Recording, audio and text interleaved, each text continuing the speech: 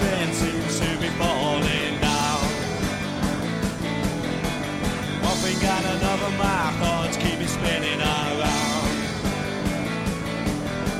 I look for the answers, but solutions just can't be found. I feel I gotta run, change myself, and change my time. Okay, we're here for number two, podcast number 2. We've got a name now, the Promoter Mouths Podcast, and I'm Kai Barron, and with me, as ever, always, is Pablo Dunn. Well, this is the end of year podcast as well. I thought we'd squeeze one in before the end of the year, because then it goes a bit mental for a week, doesn't it? We all get back into work, do our normal stuff, and then try and get our heads around the year ahead. Did you do lots of eating and drinking, Kai? Yes, lots. We weren't going to get a turkey, went shopping, found a turkey, and so we've been eating turkey for 5 days. Right. Turkey sandwiches for 3 days, a turkey curry, just bits of turkey generally. Yeah, How about yourself? We went to a local pub on Christmas Day, and that will feature quite heavily in a section that we'll do a bit down the line. Oh yeah, you've got a few things to say about that experience, haven't you? Yeah, sort of reluctantly. I think on the one hand, I was going to keep it quiet. On the second hand, I kind of thought it would make really good content, because I took the liberty of complaining about the experience online and then getting a riposte by the owner of the establishment. I think we'll come back to that. Let's leave that as a little hook for people to sort of because I think we all agree that if there's any roast dinner that is the most important one of the year, it's probably that one, isn't it? Christmas Day. Yeah, absolutely. If you're going to get your customer service right, do it then. Yeah, but anyway, we'll come back to that. I can see this one. It's brewing. Oh, the red mist is rising. So do we need to reiterate our format for the sake of the listener? The concept: 2 rival comedy promoters happen to live in the same sleepy town in Norfolk. Rather than be at each other's throats competing for territory like crap Colombian cartel leaders, we are joined together with a joint aim of banging on about the UK comedy scene through the lens of also living in an idyllic English market town. I think that could be... Well, I think that we could turn that into a little intro voiceover bit, couldn't we, to save us... And then just drop it in the start. Yeah, we could do, technically. Yeah. If only we knew people that did that kind of thing. If only we had new people with microphones and, kit to do that sort of thing. Anyway, we'll find somebody. Yeah. I'm sure. Good one. Okay, that's it. We are still promoters. We've managed to get through another year, bringing comedy to people in small places. Yeah. And I think it's been a good year. Your year been good? Been all right, yeah. I was thinking before, I've probably turned over more money than ever before. But not necessarily made any more money. So just the margins are sort of tight. But you ramped up the quality of the acts that you were bringing, and that's helped, hasn't it? I had a couple of good payouts, I'm doing my tax now. In the last podcast, I said it was like a labour of love, and it's whilst that's true, but I also love actually getting money out of it. It's not because I want to be rich out of comedy. I think I see that as a bit of a pipe dream, if I'm being honest. But it just seems like a really good barometer of how well you're doing, whether or not whether the numbers stack up or not. Definitely. There's a point. I book the acts, and I know that's going to cost me whatever the weather. And then you've got all the other bits like your advertising and so on. Once that figure has been met by ticket sales, you know you're safe and dry. And from that point on, it's the hard work that you put in to then filling those extra seats. And personally, once all that's done, I think I deserve what comes. Some people think, they should be giving the acts more or whatever. But the margins are so tight that actually the reality is you put the effort in and you get out what you get. The acts always get paid. And we don't necessarily always get paid. And, I had a bit of an altercation with somebody on Facebook who was questioning my structure for pay, saying, well, if you're doing this, you should be paying that. And this was from an act. And it really riled me, because this act is not taking any risk.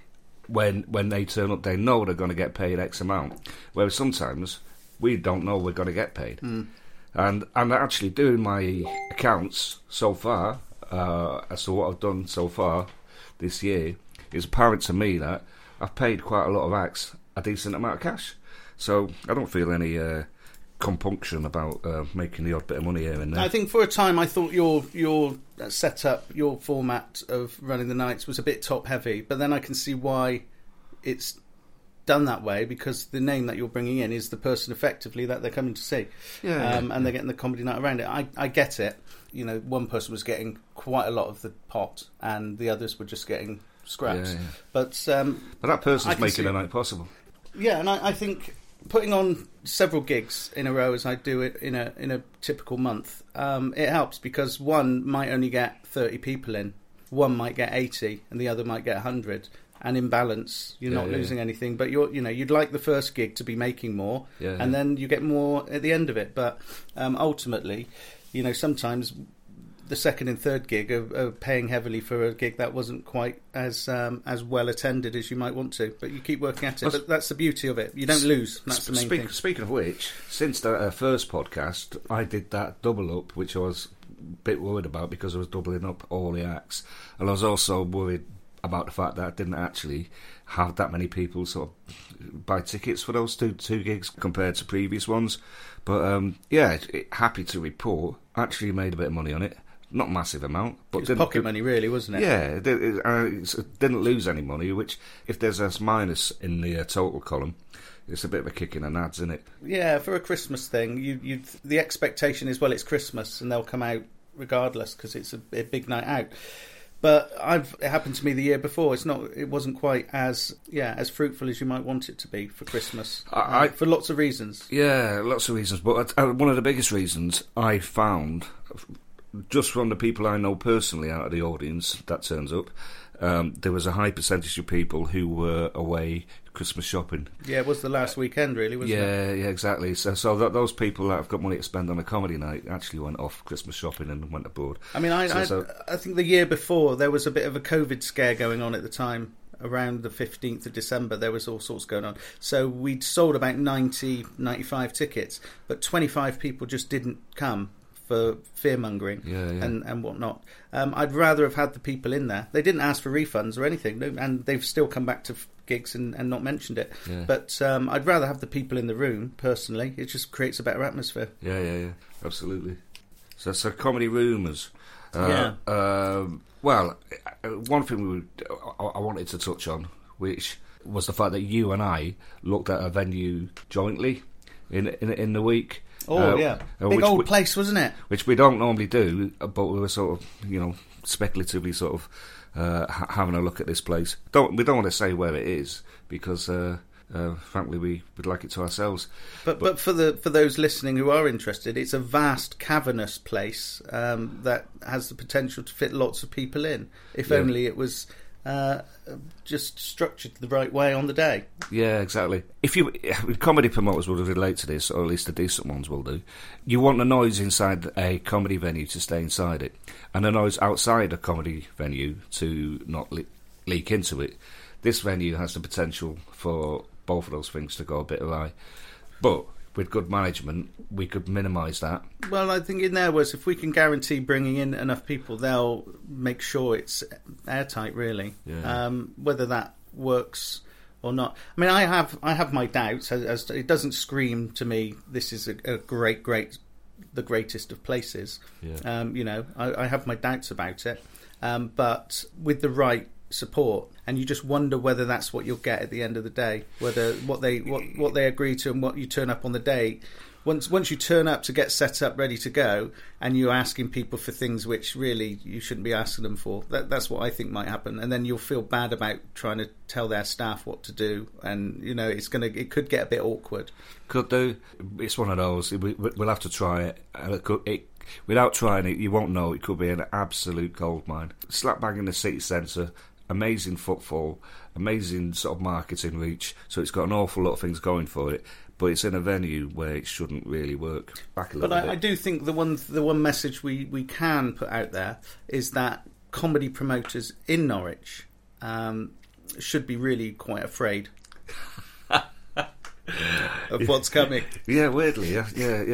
Well, yeah. Don't do your sums just yet, guys. That's my message to you. I mean, we're assuming they're going to listen to this. They're probably lost the will to live, and we're probably on about 7 listens for this one. To be honest, and that'll be just you and me. Yeah, but it would have been worth them listening just to get that message across. Yeah, no, absolutely.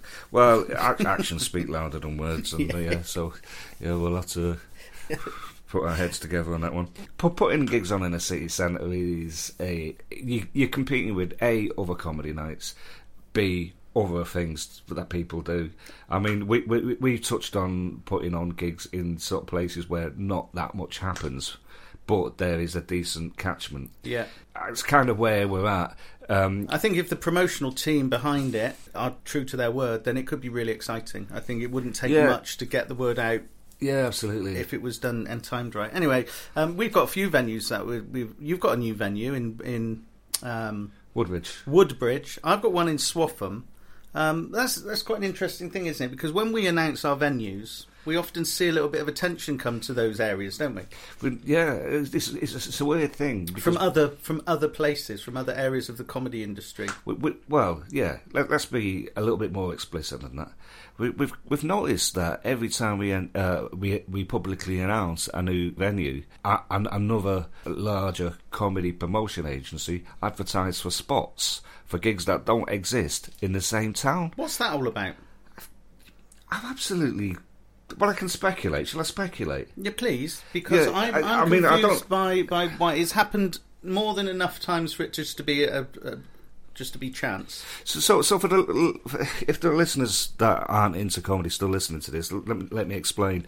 Spots are often advertised on forums on social media, and where after Kai and myself announced publicly that we've got gigs somewhere else, we don't do that with any grandiosity. We have to advertise publicly because we want people to come. But we always know that there's not an existing gig there that we're going to tread on their toes. Yeah, absolutely. That's the important thing. And if there is a gig there, we do, as we've said before in the last podcast, due diligence would dictate that we get in touch at least and just let them know. But when you definitely know there's not a gig, and yet then there's a post on the internet which asks for comedians to perform in those areas where there's not a gig. Nonsense.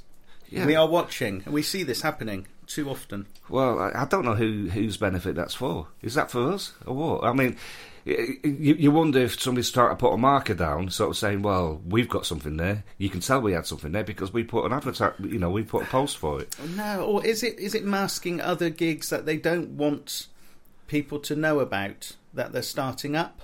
Not necessarily in those areas, so they're looking for acts and for gigs which aren't actually there but nearby. Therefore, it sort of covers.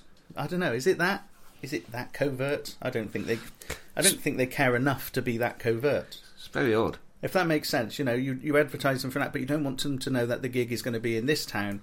So you ask for them there and just find out who's available on those days. Yeah. I don't know. It seems very, very sus, and it doesn't do us any harm.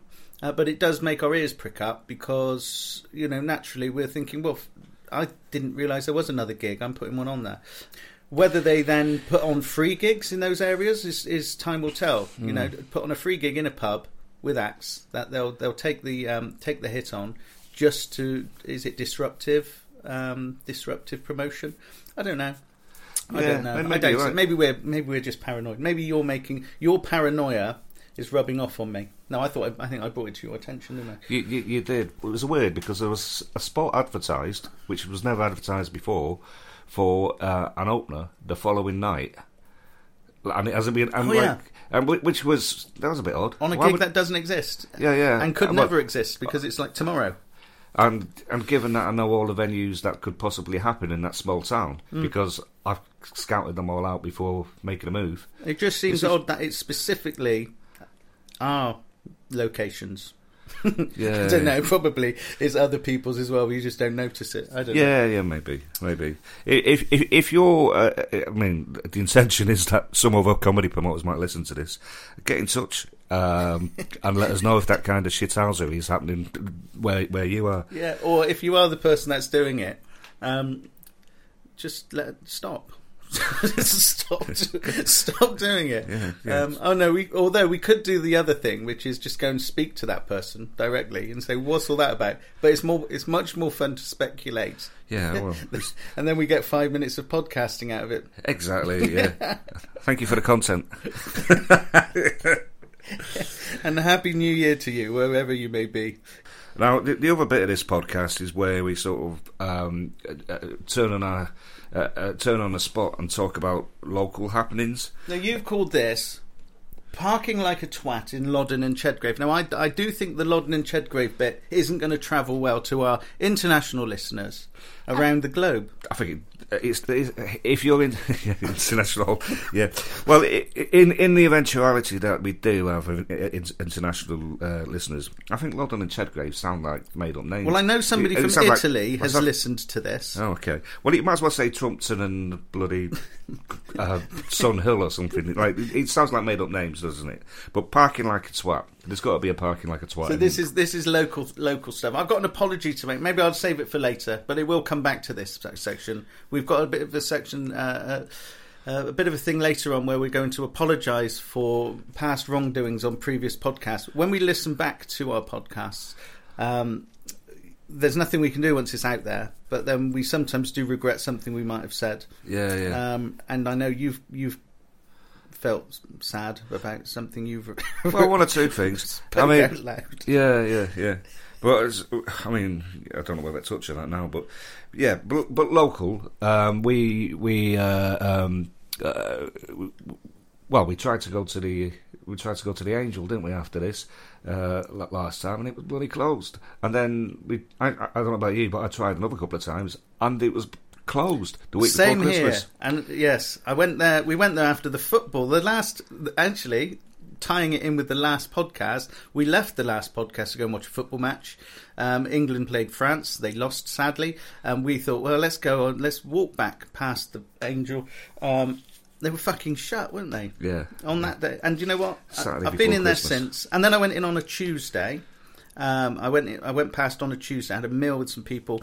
Thought, oh, that finished early. Went past. I thought, I'll have a quick one in there. I've got a bit of a green light to have an extra pint before I go home.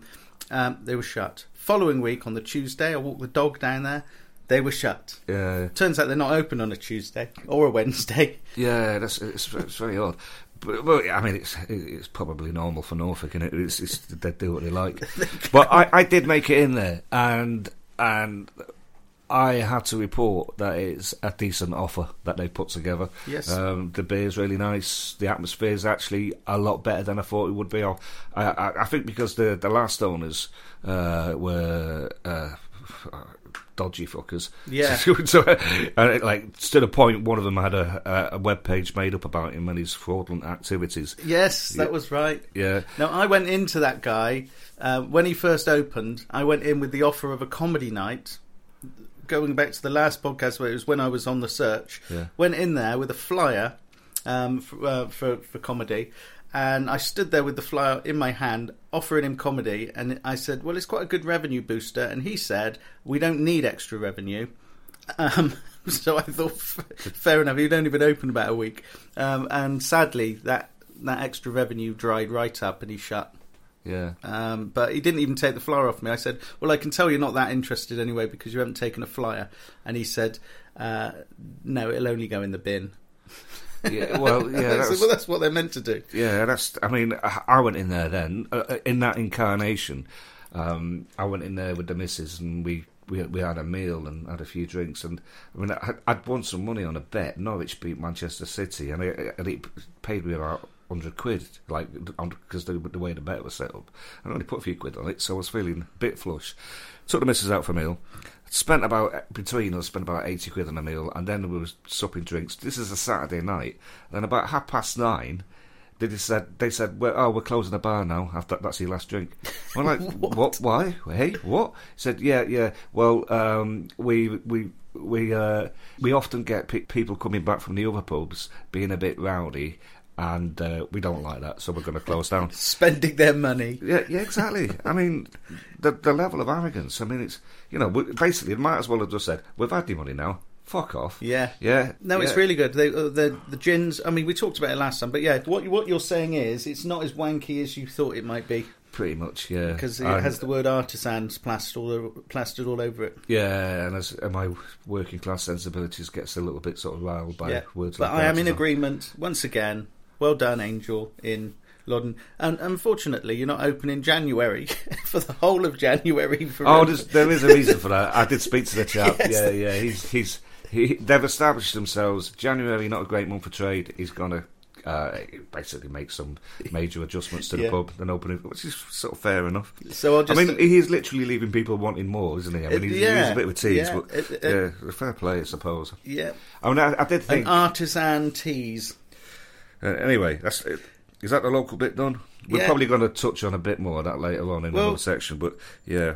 I on the sort of local thing. I mean, and talking about pub landlords. I mean, last month. I had a gig at the White Horse, and one of the things that we often do is we'll take a photo of the gig warming up. It's just another way of keeping stuff on social media. So I took a picture of the room set up, ready, and it was a sold out gig, but there was nobody in it. Obviously, it was all set up, ready to go, and posted it saying, "Oh, another full house." Set up, ready to go, and now the landlord of another local pub, who I think you're familiar with. Yeah, I think I know who you're going to say, but I don't know this story. And it's of the King's Head anyway. He posted underneath. It doesn't look very full, does it? And he's always doing shit like that. He's just. I think he's quite jealous. I mean, he's the guy that punched another proprietor. Allegedly.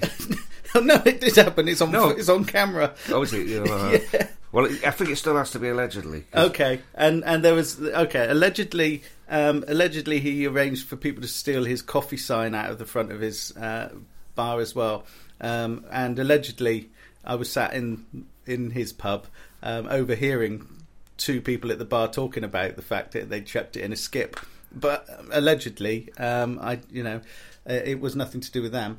But I posted this thing, and he put underneath, it doesn't look very full. So I put, and I looked at it, and I thought, do I reply to this? Do I stir up, Anyway, all I put underneath was, a bit like the pints that you serve. So and left it at that. And then I read it back again. Didn't get any response. You know when you might get you might get something laughing emoji. And so so I did the thing of deleting it, thinking, I don't, what's he thinking? Is he going to come and try and bring my empire down? But no, nothing happened in the end. But yeah. He said that, I said that, I thought I was being really clever, and then I thought, maybe I'm not being quite so clever, because he's a nasty piece of work.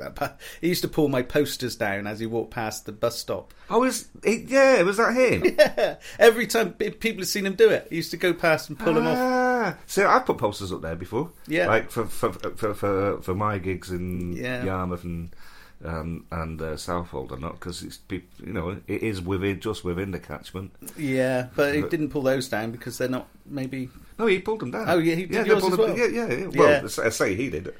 Somebody did. So I was putting them up. He was pulling them down. Now I staple the fuck out of him, but I don't think he walks down that way anymore. He moved out or something like that. Anyway, yeah. I didn't expect this to take that turn.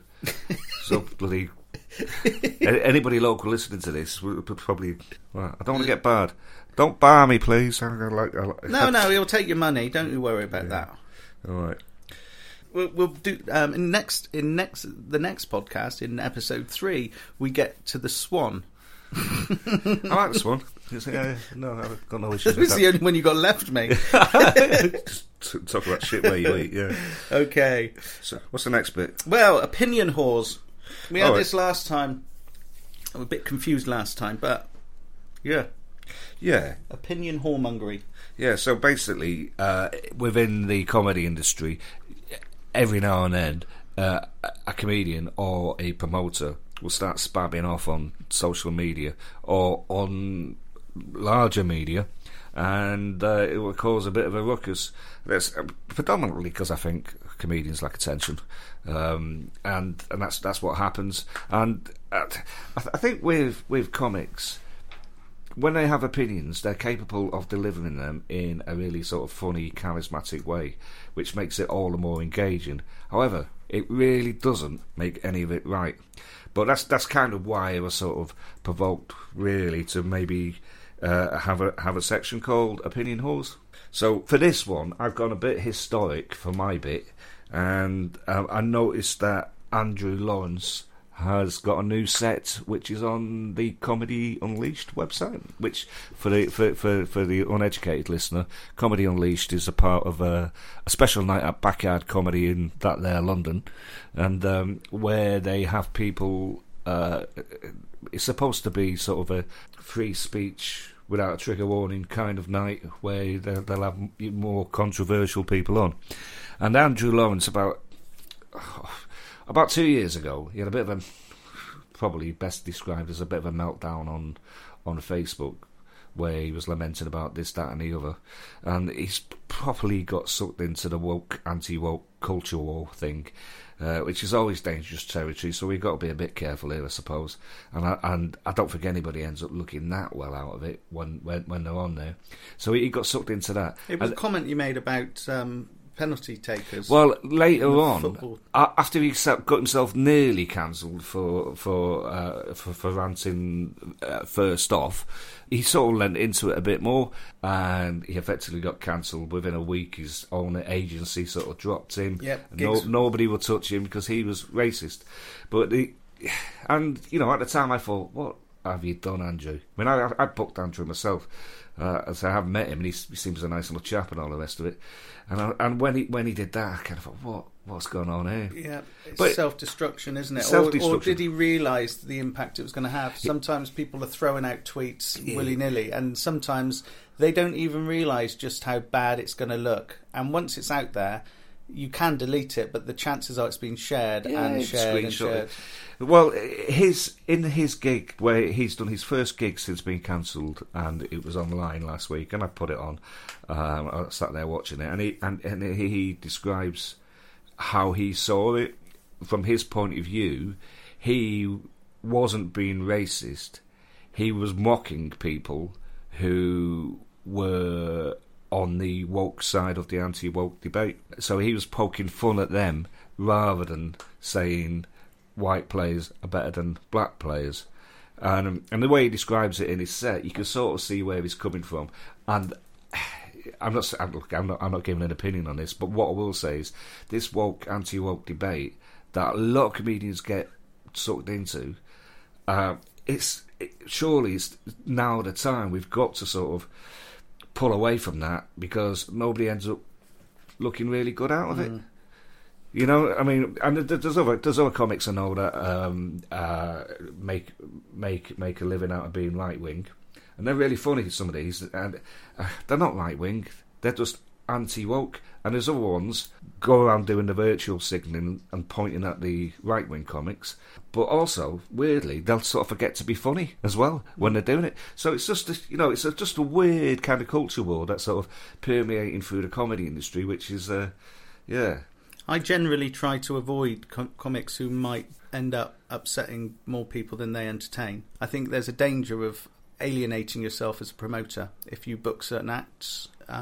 It's sad, isn't it? And what definitely does happen, and I've seen it, I haven't experienced it myself, is that fortunately not experienced myself, but is where you book a headliner later, or you change a headliner, and then acts drop out because they don't want to physically be in the same space or work on the same stage as that act. That happens because they're worried about their career, because they're worried about being associated with them, or they stand up to and it can be anything. There have been certain allegations to do with sexual allegations, or to do with racism, or to do with certain things that they've said. Now, it's not just one person. It's usually enough to warrant it. Now, I can be blind to that sometimes and book an act, but it hasn't happened to me, fortunately. But there are a lot of acts who I have looked at booking and then done my research and realised they're not the person.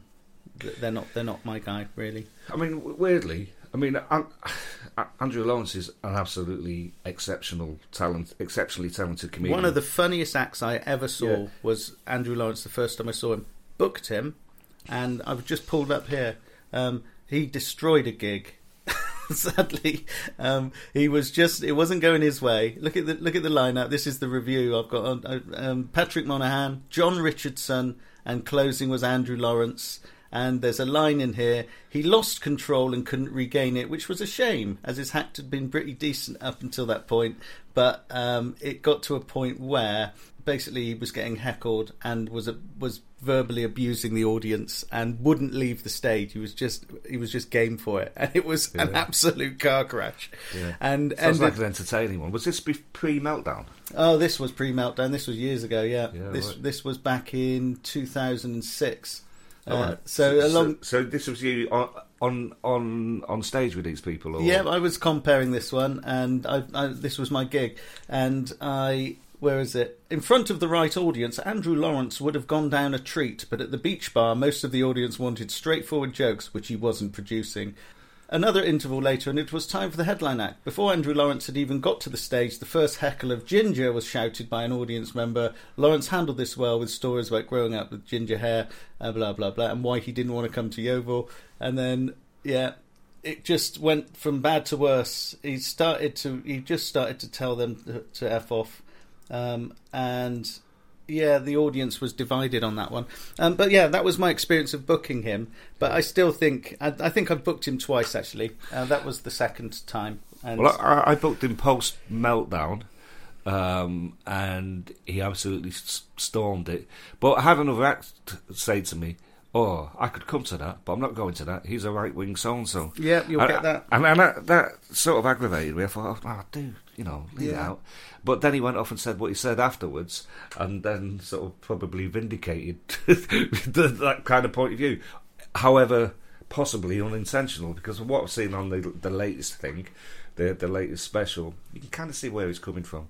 But it's such a dangerous territory to sort of go into. And in fact, I can sort of tell by looking at you, a bit nervous that we're talking about it now. No, not at all. I book Frank Sinatra frequently. Yeah. And he goes down a storm. Yeah. Although when he booked him last, I did see people leave halfway through. Yes, three people left, and then I was flyering about a week later for another gig, and I handed a flyer to someone, and I said, "Do you like comedy?" They said, "Yes, we've been to one of your gigs last week with Frank Sinatra." I said, "Oh, what did you enjoy it?" They said, "No, we walked out." I said, "Oh, I'm glad I bumped into you because we were wondering." And I don't know if they knew what they were walking out from. I don't know. Were they walking out from this? I was sat behind them. I was sat behind them, and I could see there was a lady there who looked like she wasn't impressed, and everybody was elbowing each other, and she seemed like the dominant personality there. Right. So it was like, well, she's not impressed. We better fall in line with that. Honestly, so there was a bit of that going on. Yeah, but funny as fuck. Absolutely it was. And what I loved about that gig was that there was a large number of people in the audience who were laughing as uncontrollably as I did when I first saw him perform in Edinburgh with the Iraq Pack. So it is wrong, though, isn't it? Yeah. It's a cabaret turn, really, but it's him. It's Osama bin Crosby. It's Saddam Davis Jr. and there's another one. What's his name? Stalin. Anyway, yeah. Yeah, Peter Cunningham. Please do. Go out of your way to look him up. Yeah, he's and brilliant. If you are a promoter, book him. He's not what you think. I will get around to it. I like to, the more risky acts, I'd like to sort of put them in a venue when it's properly bedded down. You put the wild cards in once you've got the thing established. I mean, his act is born for cabaret, but it goes down a treat. But like I say, the uncontrollable laughter is what I love sharing with. If that has a response, it's the same thing. Andrew Lawrence, going back to him, was an act that gave me that absolute, uncontrollable sense of enjoyment. Sol Bernstein, Frank Sinatra, there were a couple, and Ian Cognito was another one. Yeah. But there are several, but those are some of the main ones that have just been like, wow, this is something special. And when you share that with an audience, it's magic, and you just know that's what you really do the comedy for, because not every night's like that. Some are. You have got to take some risks, haven't you? I mean, if you get everybody who's completely just okay at comedy, but you know that they're going to do an okay job and all the rest of it. You don't get those brilliant moments, but every now and then you've got to take a risk, even if you risk it sort of going belly up, because you know certain acts could go a bit wrong, but you know when they go right, they go more right than others. You know, and we're only at a certain level of comedy promotion where we've got these local gigs and they're all well and good, but in this day and age, an act like Frank Sinatra has the potential to be taken the wrong way by local press, and suddenly your name is, you're the guy that's put on a Nazi impersonator on stage. It's so near and yet so far from that as an act. It's unbelievable. Funny's funny, and it's so not what you expect. You put a note here in the full disclosure. We wrote some notes, but there's something about being shamed by bread. Yeah, bread shamed. Yeah. What's that about? Yeah, bread shamed. On social media, you were talking last time about how people try and leak their opinions into your life and kind of judge you for certain decisions you make in your life. And I think I posted a picture of some crumpets I had cooked recently. Right. And they were Warburton's crumpets. Oh, nice. Now, there are some individuals on the internet who have completely pushed the Warburtons out of their lives, much as some have pushed Wetherspoons out for certain reasons. Treatment of staff during the lockdown. You remember Wetherspoons. Yeah. But Warburton's bread apparently is on the hit list as well, because right? They support the Conservative Party with contributions. And so now I can't have my crumpets. Are these comedians? Predominantly. It's a photographer. Right, okay. Every time Warburtons are mentioned, it's kind of, or even not. It's weird. I mean, I won't bulk. We spoke last time about people saying he shouldn't be watching the World Cup because Qatar's a bad country, and that was winding me up. I can sort of see why you might want to boycott something like that because of that. But I like football. I'm quite partial to a crumpet, and especially the Warburtons ones as it happens. I do like them. I mean, if I was putting pate on a hot crumpet or something, I'd understand people's rage, but not just What's with pate? Is that not good? Can't eat that? Well, no, or Marmite or something like that. Yeah. Oh, I see, because it's uncouth. Yeah, because I was thinking, what is pate? It's not like foie gras, is it? I mean, I can sort of understand that being a bit. Yeah, just meat paste, isn't it? Mystery meat paste. Which I think would maybe would encourage people to say no, you shouldn't do that. But just eating really, because they're bloody lovely bread. Oh, yeah. And if Warburtons are listening, I don't care what you do with your money. You do make good bread, and it lasts a lot longer. It's never people with these opinions sidling up to you where nobody else can hear. It's always people with these opinions who broadcast them like to hundreds of people at a time. Picture the scene. I'm there just about to bite into my lovely crumpet, my Warburton's crumpet, and I just read that. And now I don't know what to think. I don't know whether to block this person, whether to get rid of my crumpet, because now I've already bought the crumpets. Eat your crumpets and use Lurpak. It's expensive. And I'd like to know what that person does when they walk past the Warburtons in the supermarket. I bet they always just... no, that's it. They put photographs. This is it. They've actually put pictures of themselves. This just reminded me. And that's why, it triggered me a bit. Of them putting two fingers up to loaves of Warburtons in the supermarket. It's just two fingers. Right. Yeah. And the stack of loaves in the background. Fuck off. I mean, I got embroiled. I very rarely get embroiled into sort of hoo-has on social media, but there was one about Wetherspoons where people started, made an offhand comment about Wetherspoons. And I understand that the guy didn't treat everybody tremendously well during the pandemic, which I think he tried to make amends for. And he's a massive sort of Brexit supporter, which, I'm not keen. I wasn't massively keen on Brexit, and I certainly didn't like that propaganda shoved down my throat when I was trying to have a pint, which he did in his pubs. So I'm not a massive fan of all of that. But I left a comment on this guy who was lamenting about Wetherspoons, and I basically said, you can say what you like about them, but at least for people who wouldn't otherwise be able to afford to go out to have a few pints, he makes it possible for them. So be careful what you wish for. because I think he was sort of saying, yes, they've closed loads of pubs, fantastic. So I was saying, it's not necessarily all good. And then it turned into a bit of a... I ended up blocking a couple of people because they were like basically sort of talking down on me.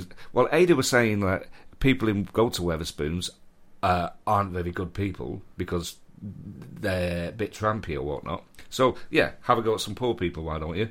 Right? And he was taking a moral high ground about going in there and saying, well, maybe I should have one less pint and go somewhere else. And I thought, dude, fuck off. I mean, I'll be honest, Wetherspoons is the one place I haven't been into for about 3 years. Oh, okay. Well, yeah. Because any reason? It started off as it did start off as when he did what he did. And I appreciate he's done enough to probably make amends for it, or, a lot of people have forgotten.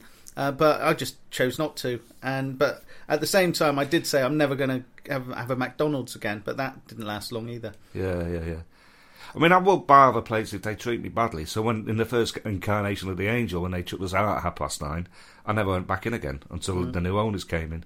But the only reason I did make that decision is because it was all over the internet. And he was he was being crucified everywhere, yeah. And it was like, yeah, that's bad. But that's the power of social media for you. Yeah. But I have managed to stick to that. I mean, I've got no reason to go in there. I don't know if you said, "Oh, I'll meet you in the Wetherspoons." I don't know what I'd do at the moment because I haven't been in one, and I chose not to.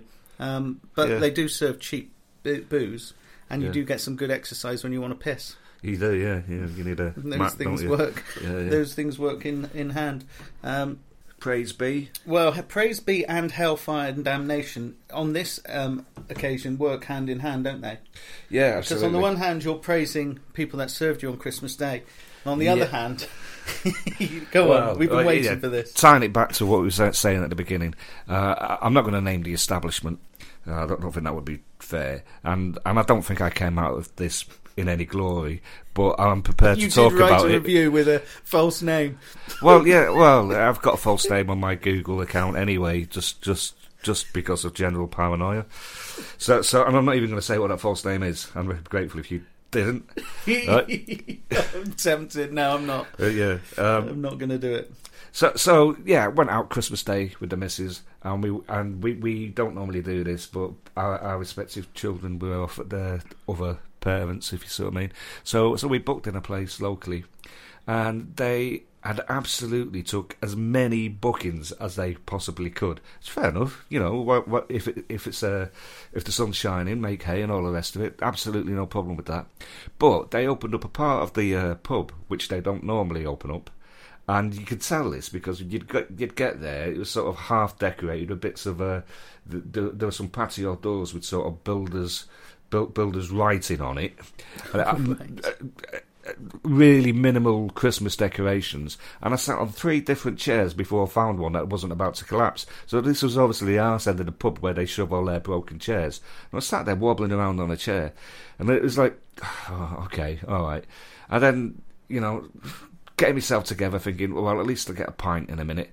And it wasn't a minute. It was like about 20 minutes before a pint came, and that was 5 minutes after somebody pushed a bloody seafood cocktail into me in front of me. And the seafood cocktail was nothing like as advertised. But I wasn't even bothered about that. I was more bothered about the overall feeling of being shepherded in and then shoved in a corner and being thrown pre-made food at straight away without any drinks coming my way. And absolutely grateful for all the staff that were working that day. They were doing a really difficult job under a really good job under difficult circumstances. But the establishment just booked too many people. And frankly, I just thought they got a bit greedy. Yeah, having worked in hospitality for a good few years back in a previous life, that smacks of they were full, realised they were getting loads of inquiries, and decided to just go for it. Yeah, absolutely. Even though they were understaffed. And I've got some sort of understanding for that, because it's been up and down for the hospitality industry, so you've got to take your good days when you get them. I absolutely get that.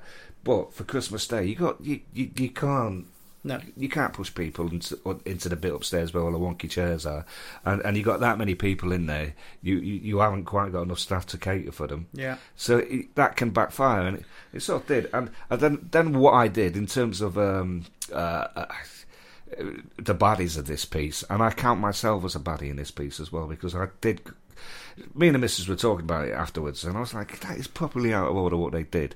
So I found myself writing a review online, which I did, and you're welcome to read it out if you think that's it be. I'll read it how it maybe was received by the layman online. Absolute respect and gratitude to the staff who were working Christmas Day to serve us. Genuinely, also impressed was the efficiency employed to take 60 plus quid ahead for what was really below par carvery. I like that. We were sat in the bit you would normally walk past to get to the terrace in dangerously wobbly chairs that were probably shoved up there out of the way in a bit not normally considered acceptable to seat customers, unless it's Christmas Day and you've gotten carried away with taking Christmas loot to the point where you would just shove people anywhere. No bar service, and the drinks order taken half an hour into being seated and 5 minutes after food arriving. No Christmas music. I mean, that, for me, is absolutely out of order. No atmosphere. That could be a little bit up to you. You know, you could have had some hand in the atmosphere. Yeah. Yourself. No, not blaming the staff for that, because if they're treated with the same level of disdain as the customers, then it's no wonder they're having staffing issues. I actually don't mind that the food was poorly executed, underwhelming, and some of it was undercooked. Obviously, a day off in that regard. I know, because I've been lots of times. I just mind that the whole thing stank of a cynical exercise in pocket emptying rather than any real attempt to provide a decent customer experience on Christmas Day, when that actually really matters. Oh, there's a reply as well. This is from the owner. Does he do that? Yeah, he does. I've noticed some previous replies. And also there's a pattern emerging as well. You don't expect to reply. You expect to just put it out there and just deal with it. Yeah. Or at the very least was, sorry you felt that way. We try our best or whatever. But I think it sort of speaks for the type of people that run the place. I'm quite mortified by the tone of your review. More so if you have been lots of times. I'm trying to place you too. That sounds quite threatening. It's a bit menacing, isn't it? I'm trying to place you. Yeah. Who the fuck are you? I can see you are obviously upset, but as a regular, I thought you might join the other regulars in congratulating us getting through the day with 4 staff missing. One had a genuine heart attack away from here. So, on that, I looked at other previous reviews just to see if it wasn't just me being a nutcase, and I found one from 6 months ago where he wheeled out the old "we've had a member of staff had a heart attack" thing. That was like 6 months ago. So if you complain about something, it goes, "Oh, we've had a member of staff who's had a heart attack." I mean, it could be fact. We mustn't. It could be, yeah. But 6 months ago, I mean, what's going on? I mean, do you think they re-employed him, or is it another one? Another person's had a heart attack. I think it's the same. I don't know. It's the fact that they responded to that. I mean, if I was them, I wouldn't have risen to it. I'd have just gone, well, we've had plenty of other decent. He goes on, I take your comments as a personal insult about the loot. What did you say about the loot? I said it was an exercise in grabbing Christmas loot, I think. Yes, it was. Yeah. I mean, even if it was perfect, it still is. But you just don't take that sort of money off people on the most important roast dinner of the year. Yeah. It is, isn't it? Yeah. If only you knew the true background. I'm sorry if we missed the boat with you in the second sitting. No idea what that about. Who does a second sitting on Christmas Day? Yeah. I mean, that already... That I used to work for a harvester on Christmas Day as a waiter years and years ago, and it was the best tips ever. You know, you can't get that wrong. They can turn tables. That was fine.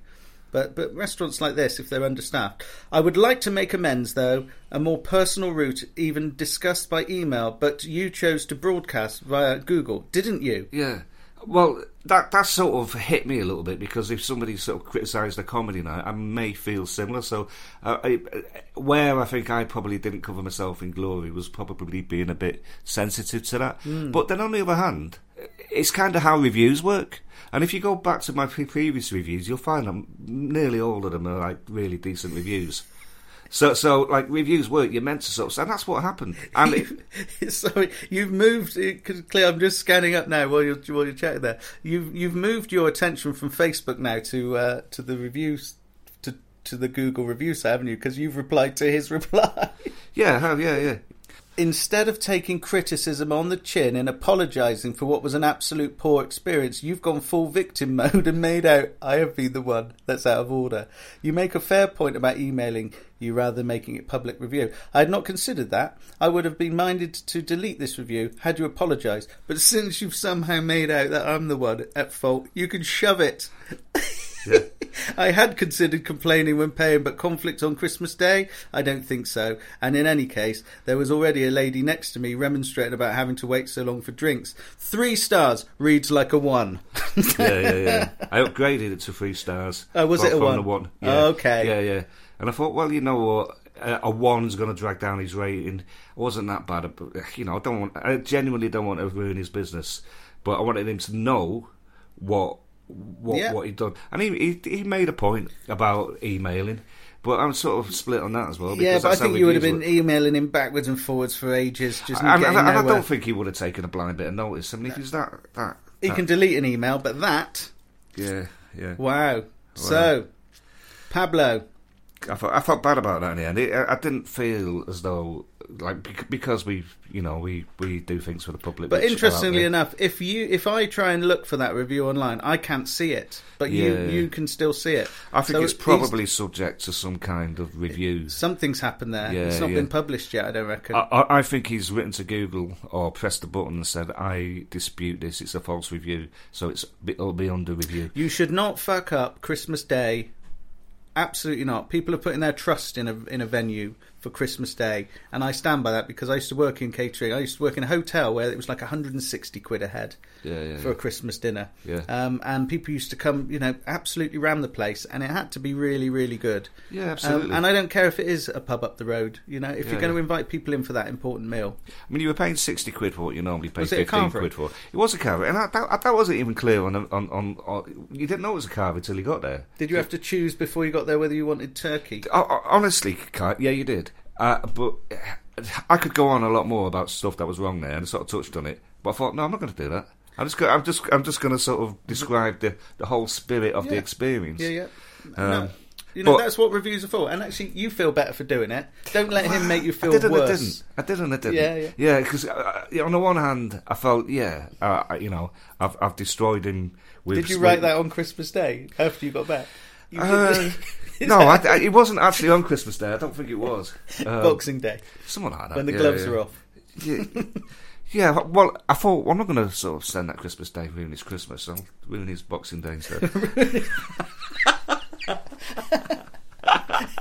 Just when he's finished washing up. Yeah. But I tell you what, in hindsight, I mean, it's given us a bit of content for the podcast, but if I had the time over, I probably wouldn't have posted anything. That's the truth of it. Fair enough. Yeah, but there you go. Now it's there. Just go with it. Just move on. Yeah, it's out there. I will. Yeah, but I'm not. I can't see you being a regular there anymore. Then. Well, I wasn't actually a regular. I've been in there a few times. I mean, look, no wonder we can't place you. It's always an option for a Sunday carvery, and over the years. How many people were in that little area where you sat with the wonky chairs? There was 2 tables of about sort of 7 or 8 people on the other tables. Me and the missus were just on a. So he's narrowed it down. He's like, it's one of those. Oh, he must know. Yeah, he'll know who we are, but I don't think he knows me. But there was a lot going on. But he was letting all his staff running around like blue ass flies, and he was sat there having a pint with his mate, watching it all. Oh, really? Yeah. So he's 4 staff down, and he's sat at the bar. Yeah, he's sat at the bar. Yeah, fuck him then. He doesn't know what he's doing. Yeah, he should have been adding to your experience. I think I saw him moving around very slowly, picking up plates, but he was just getting in the way. And most of the time, he was sat there with his mate having a pint, and then he sort of said goodbye to us as we were leaving. And as he did so, he was there drinking with a pint, and it was almost like you could. after such a shit experience, Yeah. you could see him counting the bloody £60. Yeah. Every time he walked out, he's going, "That's another £60. That's Yeah, another £60." 60. And because you do it yourself when you've got comedy people. Plus drinks, though, eh? Plus drinks, yeah. So Well, you must have been down for 150 per table of two. Yeah, well, Minimum. what was it? Yeah, I think 140 quid we spent in there in total. Yeah. But there you go. I mean, look, it was. Merry Christmas. Yeah. That's the Christmas spirit right there. Yeah. If I had a restaurant, I'd do exactly the same. Absolutely rinse Well, out. And in fact, funnily enough, I'm thinking about doing something very similar, but I don't want to bring the quality down. look, we've been yakking on for over an hour now. This is number 2, Paul. Are you still enjoying it? I am. That's been a pleasant chat, hasn't it? We've still got some apologies to make though. The section we call contrition. Yeah. Yeah. Yeah, I think it's only fair. I mean, I can't apologise for anything we've said on this podcast yet, because I haven't heard it back. When it comes back. You know, I might be apologising for something that's actually fine. But, you know, we listen to stuff, we hear other people's opinions. We get so many emails from listeners, don't we, Paul? I listened back to what we did, and then I've kind of thought, there's a couple of bits there which, if people are listening to, they might take offence to. What did you say that didn't sit well? Well, there was one comment I made. I was talking about open spot comedy gigs, and basically I was saying I think my comment was they pollute people's expectations of what comedy is really about. And I went on to say that I used to do them, and when I did them, they were shit. But honestly, they served a purpose. They weren't entirely shit. There were some really fantastic moments. And I think you made the point last time that they do serve a purpose, in so much that for comedians who start off being not very good, they've got to go somewhere to be all right. Yeah. And those open spot gigs is where they do that, and they absolutely serve a purpose. And I did enough of them myself, so when I was an open spot comic myself, so yeah, and arguably those nights are really hard because they're all of a certain level sometimes, and those that rise through those ranks often deserve to get the success. What I would say though, if there are any open spot acts listening to this, don't just go to open spot gigs, go to pro gigs to see what's meant to happen. Yeah. There's a weird dynamic at open spot gigs. One is you all laugh at each other's jokes. I know because I've done it. So you don't really know what works and what would work and wouldn't work against a normal paying audience. And also your audience there is sort of, you're being weighed down by the fact that it's an amateur night, and your audience instinctively knows that. So you're not getting a good reflection. And also, if all you're watching is other open spots, you're not learning anywhere near as much than what you would if you're watching. And if the investment you're making is in travelling up and down the country to open mic nights, some of that money would be better spent going to medium level pro nights and watching the experts do it. Yeah, exactly. Nights that are on in the sort of venues that you're playing as an open spot would, like the ones that, for example, I put on in pubs and small venues, watching the pros do it, and you'll see open spots that are just breaking through, and that's where you want to be, and you'll see how that fits in with the bigger picture. But you'll certainly see the pros, and sometimes that can be lacking if all you're doing is going out every weekend to gig for free. Okay, I think you've managed to redeem yourself there. There was other things as well, but I'll forget about those. Yeah, I mean, I suppose, one of the things we talked about putting photographs online of people who park badly in the local area, and I am guilty of putting pictures online of cars parking badly, particularly outside the kebab shop, and I do know that on occasion I've put the picture of the delivery driver's car which is parked out there picking up food for you and I probably, and I apologise because I said fuck him, but I don't think I meant it that way. And the other one was I got into questioning the payment terms of a large national comedy brand, and I wanted to talk about that. It really is none of my business. So I don't care. If you're willing to wait 90 days for your payment that you agreed 30 days. Well, It's yeah. fucking up to you guys. I was thinking about that, and I was thinking, getting a bit high and mighty about that. On the one hand, pay your acts, right? Pay them when you say you're going to pay them, right? That's important. But if you say you're going to pay them in 30 days, try and do it then. But me getting high and mighty about not paying on a night and all the rest of it, I think that, and I know myself, because my budget is, if I'm paying acts in cash, I have to take out quite a lot of cash a few days before, to the point that I've got to do it over various days. Yeah. Now, supposing I scale up by just, say, a factor of 5, which is possible, I might end up doing that. No, but backs on the night's not out of the question, is it? But the point is, even if I did that, I'd have to make sure I've got that money in my current account, which, to be able to sort of send it on, I'll have to open a separate business account, and I've got to make sure the cash is in there. But given that you don't get the ticket anyway, it's cash flow. It's cash flow. But if you've got the bigger you are, the more acute these issues get. Yeah. And I probably was a bit sniffy. And some of the venues take the ticket money and then pay the promoter, and that takes a while. That can happen. So we're not. The way I do it is not necessarily the way I expect everyone else to do it.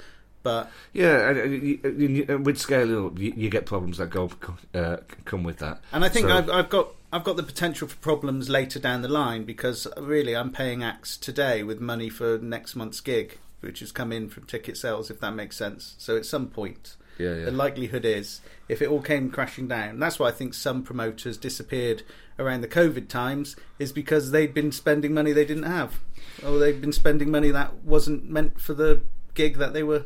We've said it before. The margins in comedy are shite, and you're not building up a massive pile of cash unless you properly scale up. And even then, you see these outfits come and go. I've just sold, let's say, 4 tickets for a gig in March.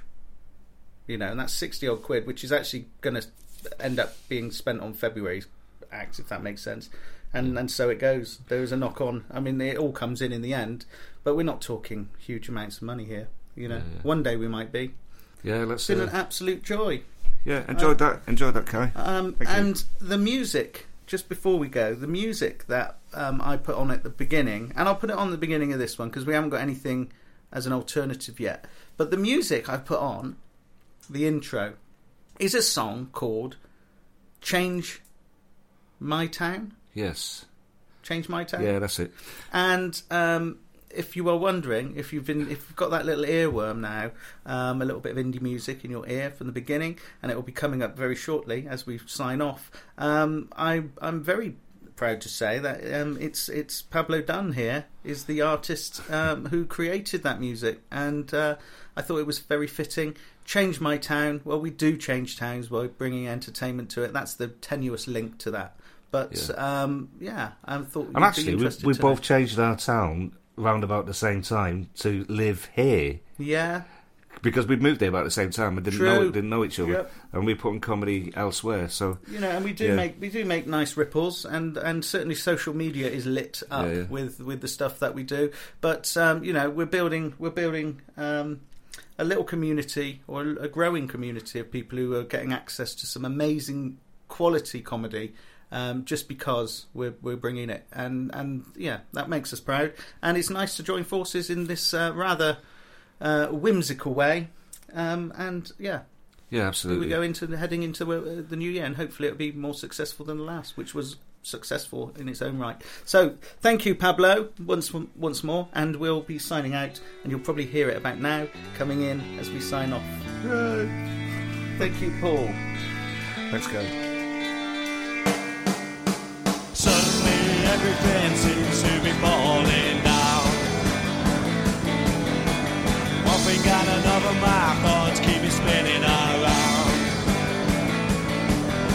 I look for the answers, but solutions just can't be found. I feel I gotta run, change myself, and change my town. Hey, hey, hey, hey.